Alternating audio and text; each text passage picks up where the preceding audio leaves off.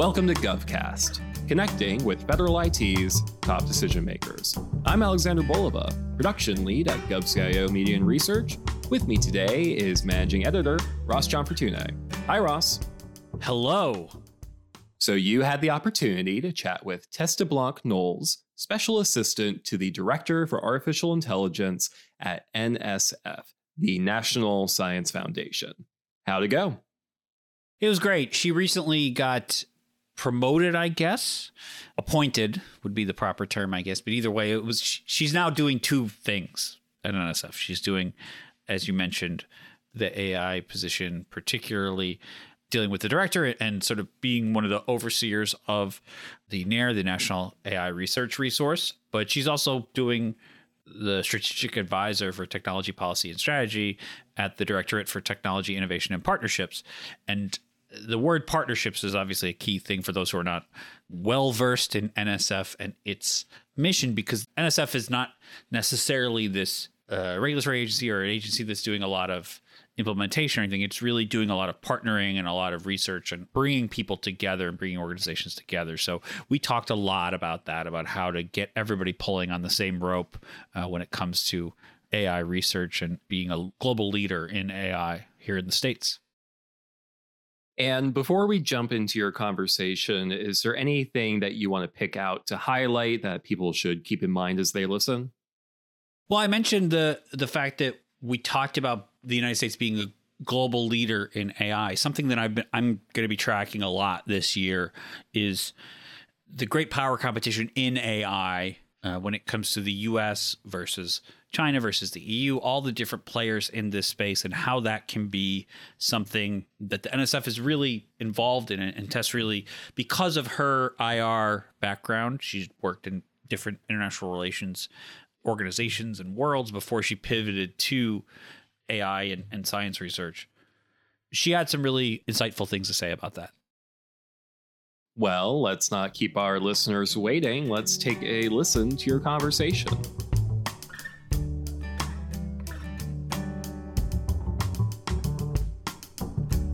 In December, the National Science Foundation announced the appointment of Tess deBlanc-Knowles to the position of Special Assistant to the Director for Artificial Intelligence. Now, in this new position, she'll serve as the lead in the Office of the Director for issues related to AI and the National Science Foundation's implementation of the White House Executive Order on AI. And she'll also serve as a member of the NSF leadership team. Tess, welcome to the show. Thanks for having me. So this new role, what is it going to entail and how will or won't it affect your job that you also have as a strategic advisor for technology at the Directorate for Technology, Innovation, and Partnerships? Yeah, it's one of those classic dual hat scenarios. But my role as special assistant to the Director for AI is really focused on coordinating the many efforts that we have underway across the foundation that are supporting America's AI research and education communities, as well as you said in the introduction, ensuring timely implementation of the tasks that NSF was given responsibility for in the recent AI executive order. And in that order, there are a handful of tasks that are designated to NSF that are very much in line with kind of our traditional role in supporting the AI research ecosystem in America. And, I want to note that NSF plays a really important role and significant role in sustaining AI research in America, and has done so for decades. And it was NSF's investments that were really instrumental in creating the deep learning and reinforcement learning approaches that are, at the core of today's large language models. And, just last year alone, we invested $800 million in AI research, education, and infrastructure, and that spans across all 50 states and territories. And, it used to be the case that our funding for AI research was primarily out of our computer science directorate, but now it's increasingly being funded across our 8 directorates. And I think that reflects this growing importance in terms of the application of AI across domains of science and engineering. And for those who are not familiar with NSF, those 8 directorates each focus on an area of science or engineering. And then our new Technology, Innovation, and Partnerships Directorate focuses on translating research into practice across a subset of critical technology areas. So, going forward, NSF has this like really critical role to play in the future of AI in America in terms of, supporting the work that's going to develop new approaches to AI that I think are going to unlock, the really critical capabilities that we want to see to come from the technology. We're really focused on broadening access to AI resources, like our recent launch of the National AI Research Resource Pilot. And then we're pushing forward on kind of really just probably the most important work right now in terms of advancing the trustworthiness and reliability of AI systems so we can unlock all those benefits. And then we're developing the next generation of AI researchers, AI workers. We're going to kind of fill all of the jobs that are going to open up across domains. And so I feel really excited that, I have this responsibility to help bring together kind of coordinated efforts across the foundation, across those 8 directorates, to make sure that we're maximizing our impact across all of those lines of effort. And, as I do so, I'm going to be working in really close coordination with our recently named Chief AI Officer, Dorothy Aronson. She's in the Chief Information Officer's Directorate. And she is really focused on our internal use of AI and how we can kind of do so responsibly to maximize our ability to meet our mission. This was another area of focus in the AI executive order in terms of, encouraging agencies to think through how to adopt AI to kind of meet missions that, more effectively and kind of serve the broader public. So we'll be working in close coordination. She kind of takes that internal lens, and I kind of look externally at the research and education community. Well, speaking of the research and education community, we're recording this about a week after the pilot launch of the National AI Research and Resource, the NAIRR, such as it were, or as it's called. And, you and other officials have expressed that the National Science Foundation hopes to bring in more partners on board after the initial launch and bring in more people. What does that look like? And what is the future of NAIRR within that context? Yeah, and that's a great question. Currently the NAIRR pilot is bringing together contributed resources from 11 federal agencies, that's including NSF, and then 25 private sector, nonprofit, and philanthropic organizations. And what are those resources that are being brought to the table are computational resources, so both kind of cloud computing and high performance computing resources, data sets, software, access to both open models as well as proprietary models, and then training resources to really help with AI education. And so we launched this pilot just last week. It seems like longer. And it launched with kind of initial opportunity for researchers to apply for access to high performance computing provided by the National Science Foundation and Department of Energy. And moving forward, we're going to be making that kind of full suite of contributed resources for both agency and non-governmental partners available to the research community, and focused on advancing work that is in the space of trustworthy and responsible AI, as well as applied AI in the fields like healthcare, environment, sustainability, and then supporting AI training and education. And so we kind of launched with this initial group of partners, but are really eager to continue to bring on partners as we move forward. Because as we see it, essentially, the more partners that we bring on board, the more resources we have to provide to the research community that's so hungry for these resources. And we can really enable so much more work along, those 3 or 4 initial focus areas and potentially more as we bring more partners on board. And so we really see our ability to bring partners in and forge these partnerships as our ability to extend the reach and the impact that we're going to achieve through the pilot. Well, partnerships are not always easy. You've got a lot of partnerships involved within our pilot and bringing more in, but some of those partners' interests may not all be in line with one another. There may be competing interests. So how do you get all these industry, government agency, academic, nonprofit, how do you get all these partners all pulling on the same rope, all moving in the same direction?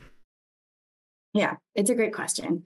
And I think that, in the case of the NAIRR pilot, we're lucky in a way that we're served by the fact that really all of the participating organizations are driven by this shared priority of strengthening the AI research community and the ability of more American researchers to participate in advancing AI and applying AI.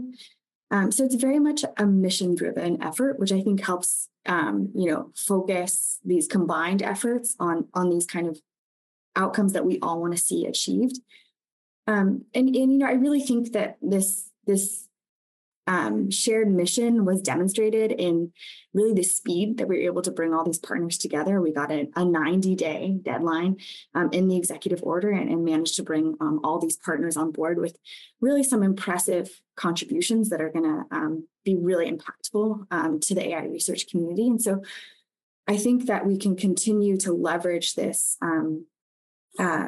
mission and shared vision as we move forward in terms of connecting the research community with these resources, through a lightly integrated process. And maybe, Ross, I should mention, the NAIRR is kind of a first step in a proof of concept. The NAIRR pilot is a first step in proof of concept for this broader NAIRR vision, which will be a much more kind of integrated national infrastructure that connects researchers to federated resources across that breadth of resources that I talked about for the pilot. And so the pilot is very much kind of an initial step towards that. So we're not going to do the formal integration behind at the technical layer among all the various resources that are being provided. So I think that enables us to be a little bit more nimble and move quickly in terms of, bringing everyone together around the shared mission and then running a review and matching process to really match the researchers with the resources that are going to best serve their efforts. I want to go back a second just because you mentioned this in this answer. The 90-day timeline from the executive order signing to the launch of the NAIRR pilot. I remember going to a reporter's breakfast in Alexandria where I saw you and some of your colleagues talking about the pilot. And my immediate thought was, that's a really compressed timeline.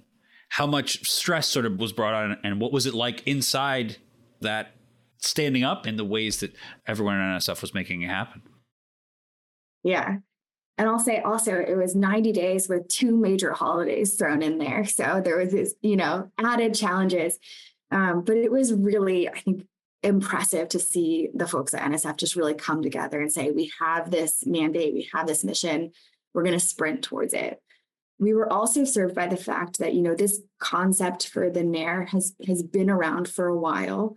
So the NAIRR task force was mandated by Congress in the National AI Initiative Act of 2020. And so that was a task force that brought together, co-chaired by NSF and the White House Office of Science and Technology Policy, that brought together experts from academia, from the government, from the private sector to build this concept for the NAIRR. And their final product was this detailed implementation plan, which was released in January of 2023. So we had that kind of blueprint to work from of the work that the task force had done. And we also had this, across many of the folks that we approached to say, do you want to kind of partner in this effort, take this first step with us in the pilot? Lots of folks had a baseline understanding of the concept from the work that the NAIRR task force had done and from the report itself. And so I think we were really served by kind of having this warm start. And we'd had, kind of ever since the task force released their report in January, there had been ongoing interagency conversations and working groups around how could we start to realize this vision? And so we had that kind of great starting point in terms of implementation plan, some initial conversations that we could move out quickly from once we got that 90-day deadline. Yeah, I didn't even think about the holidays, but yeah, certainly the foundation is there. Certainly this was not something that was just out of the ether, for sure. Now, I want to talk a little bit about ethical AI and the responsible AI development and things like that. I've been to a lot of AI events and things like that, including some that involved the Defense Department, who've talked about the sort of soft power nature of the U.S. being at the forefront of AI development. You've worked in the defense and the IR world. How do you sort of see that both inside NSF and with your previous experience as far as the United States being a leader in bringing forward ethical AI and leading the way? Yeah, and I think that's critical, and I think that's one of the driving forces behind the need for the U.S. to continue to lead on the technical side. is that, we bring to technical development our principles. Arthi Prabhakar, the director of OSDP, often says, we talk so much about the technology, but humans are the ones creating it, right? And we are making the decisions around what to create, how to deploy it, how to structure it, what benchmarks and kind of guardrails to build in. And so I think on the soft power side of things, it's really critical for the US to be out there leading in the development of technology, and then doing so in a way that really kind of matches with our democratic values in terms of the way we build the technology and then in how we deploy the technology. And then that kind of ties into kind of broader international conversations that the US is having the leadership role in terms of, can we develop kind of common terminology around what makes AI safe, secure, and trustworthy. We can more easily play a leadership role in those conversations if we're leading on the technical front as we are now. And I'll say one other thing kind of from the perspective of how the research environment plays into kind of broader national security. And this played a lot into kind of my personal pivot from a national security beginning into kind of a focus on research and AI research, is that, from my perspective, we can't have that national security position, a strong national security profile, if we don't have a strong innovation environment. That is absolutely the foundational element to what we do. It drives economic growth. It drives the kind of baseline capabilities that then our national security organizations benefit from. But it's really kind of this foundational layer that's kind of critical for the nation as we move forward. It's a different track, but the thing I always think about is the internet speaks American, that sort of catchphrase. I think that does speak a lot to the soft power of DARPANet and development of the internet over this time. You've been in the AI world for, you mentioned this pivot. I've asked other AI folks about this. What do you say to the people who are kind of afraid of it and the hesitance and those things? How do you have those conversations as someone really, really in the inside? Yeah. And I think it's a really good question. And, kind of what I say to folks who are maybe hesitant about AI is talking about kind of the holistic approach that we're taking in the US in terms of, talking from my perspective about what are the opportunities I'm so excited about that I think AI will unlock. And a lot of that is around, AI for the public good, like the ability of AI to really supercharge our scientific discovery process in terms of, being able to develop novel drug therapies, personalized medicine, accelerated development of new materials, AI plus biotechnology in terms of really pushing forward on sustainability and new processes. And I just think that the possibilities there are tremendous. But at the same time, in order to unlock those possibilities, we do need to move forward to make our current systems more trustworthy and reliable, so that, it's the same case that, a consumer in the marketplace wants to be able to trust the output of their AI system. A scientist needs to be able to trust the output of the AI system in order to kind of really unlock all those possibilities that I'm so excited about. I'm kind of clear-eyed in terms of we need to move forward to kind of make these systems more robust for all the uses that we want. But we need to do that on the same time as kind of investing in the innovation portion of it so that we're unlocking the good that can come from AI at the same time. Of course, the last thing you want to have is something that gets away from you, such as it were, again, technology that can be always a concern. And I know it can also be a real opportunity. Continue to watch this space. There's so much happening.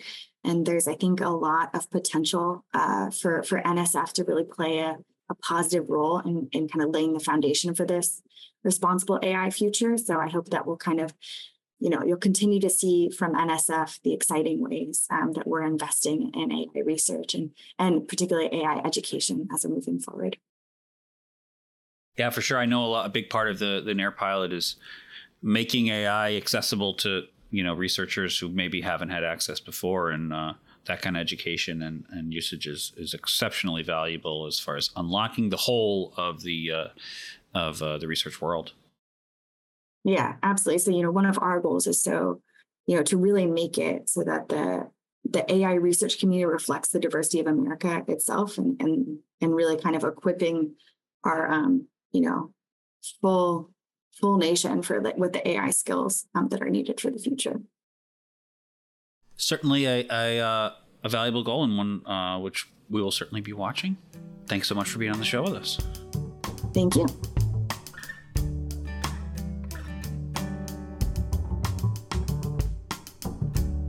Thank you, Ross. That was a fascinating conversation with Tess deBlanc-Knowles. Before we let our listeners go, are there any last highlights or takeaways that you want to leave them with? If they're interested in AI, of course, they can contact NSF to get involved with NAIRR and really see how the pilot is expanding access to AI research really to everyone, which has been a very big part of the last few years in the science world, is to make STEM and obviously AI being the hot thing now available to not just a select group of people. Well, thank you again, Ross. Listeners may notice that the title of this podcast feed has changed, and that's because we are putting all of our shows into this one feed, GovCIO Media and Research Podcasts. So if you're already subscribed here, you're going to be receiving not only GovCast, but our HealthCast and CyberCast shows as well. And we hope that you enjoy the extra content now in one convenient location.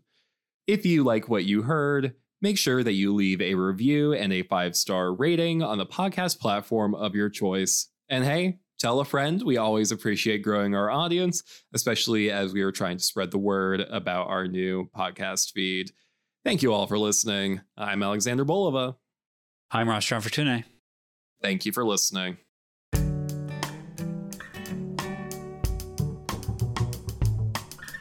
GovCast, along with HealthCast and CyberCast, is a production of GovCIO Media and Research. To explore our content, visit our website, govciomedia.com. Keep an eye out for new episodes every Tuesday. And if you like what you heard, leave us a review on the podcast platform of your choice. Have a topic you want us to discuss? Contact us at newsletter@govcio.com.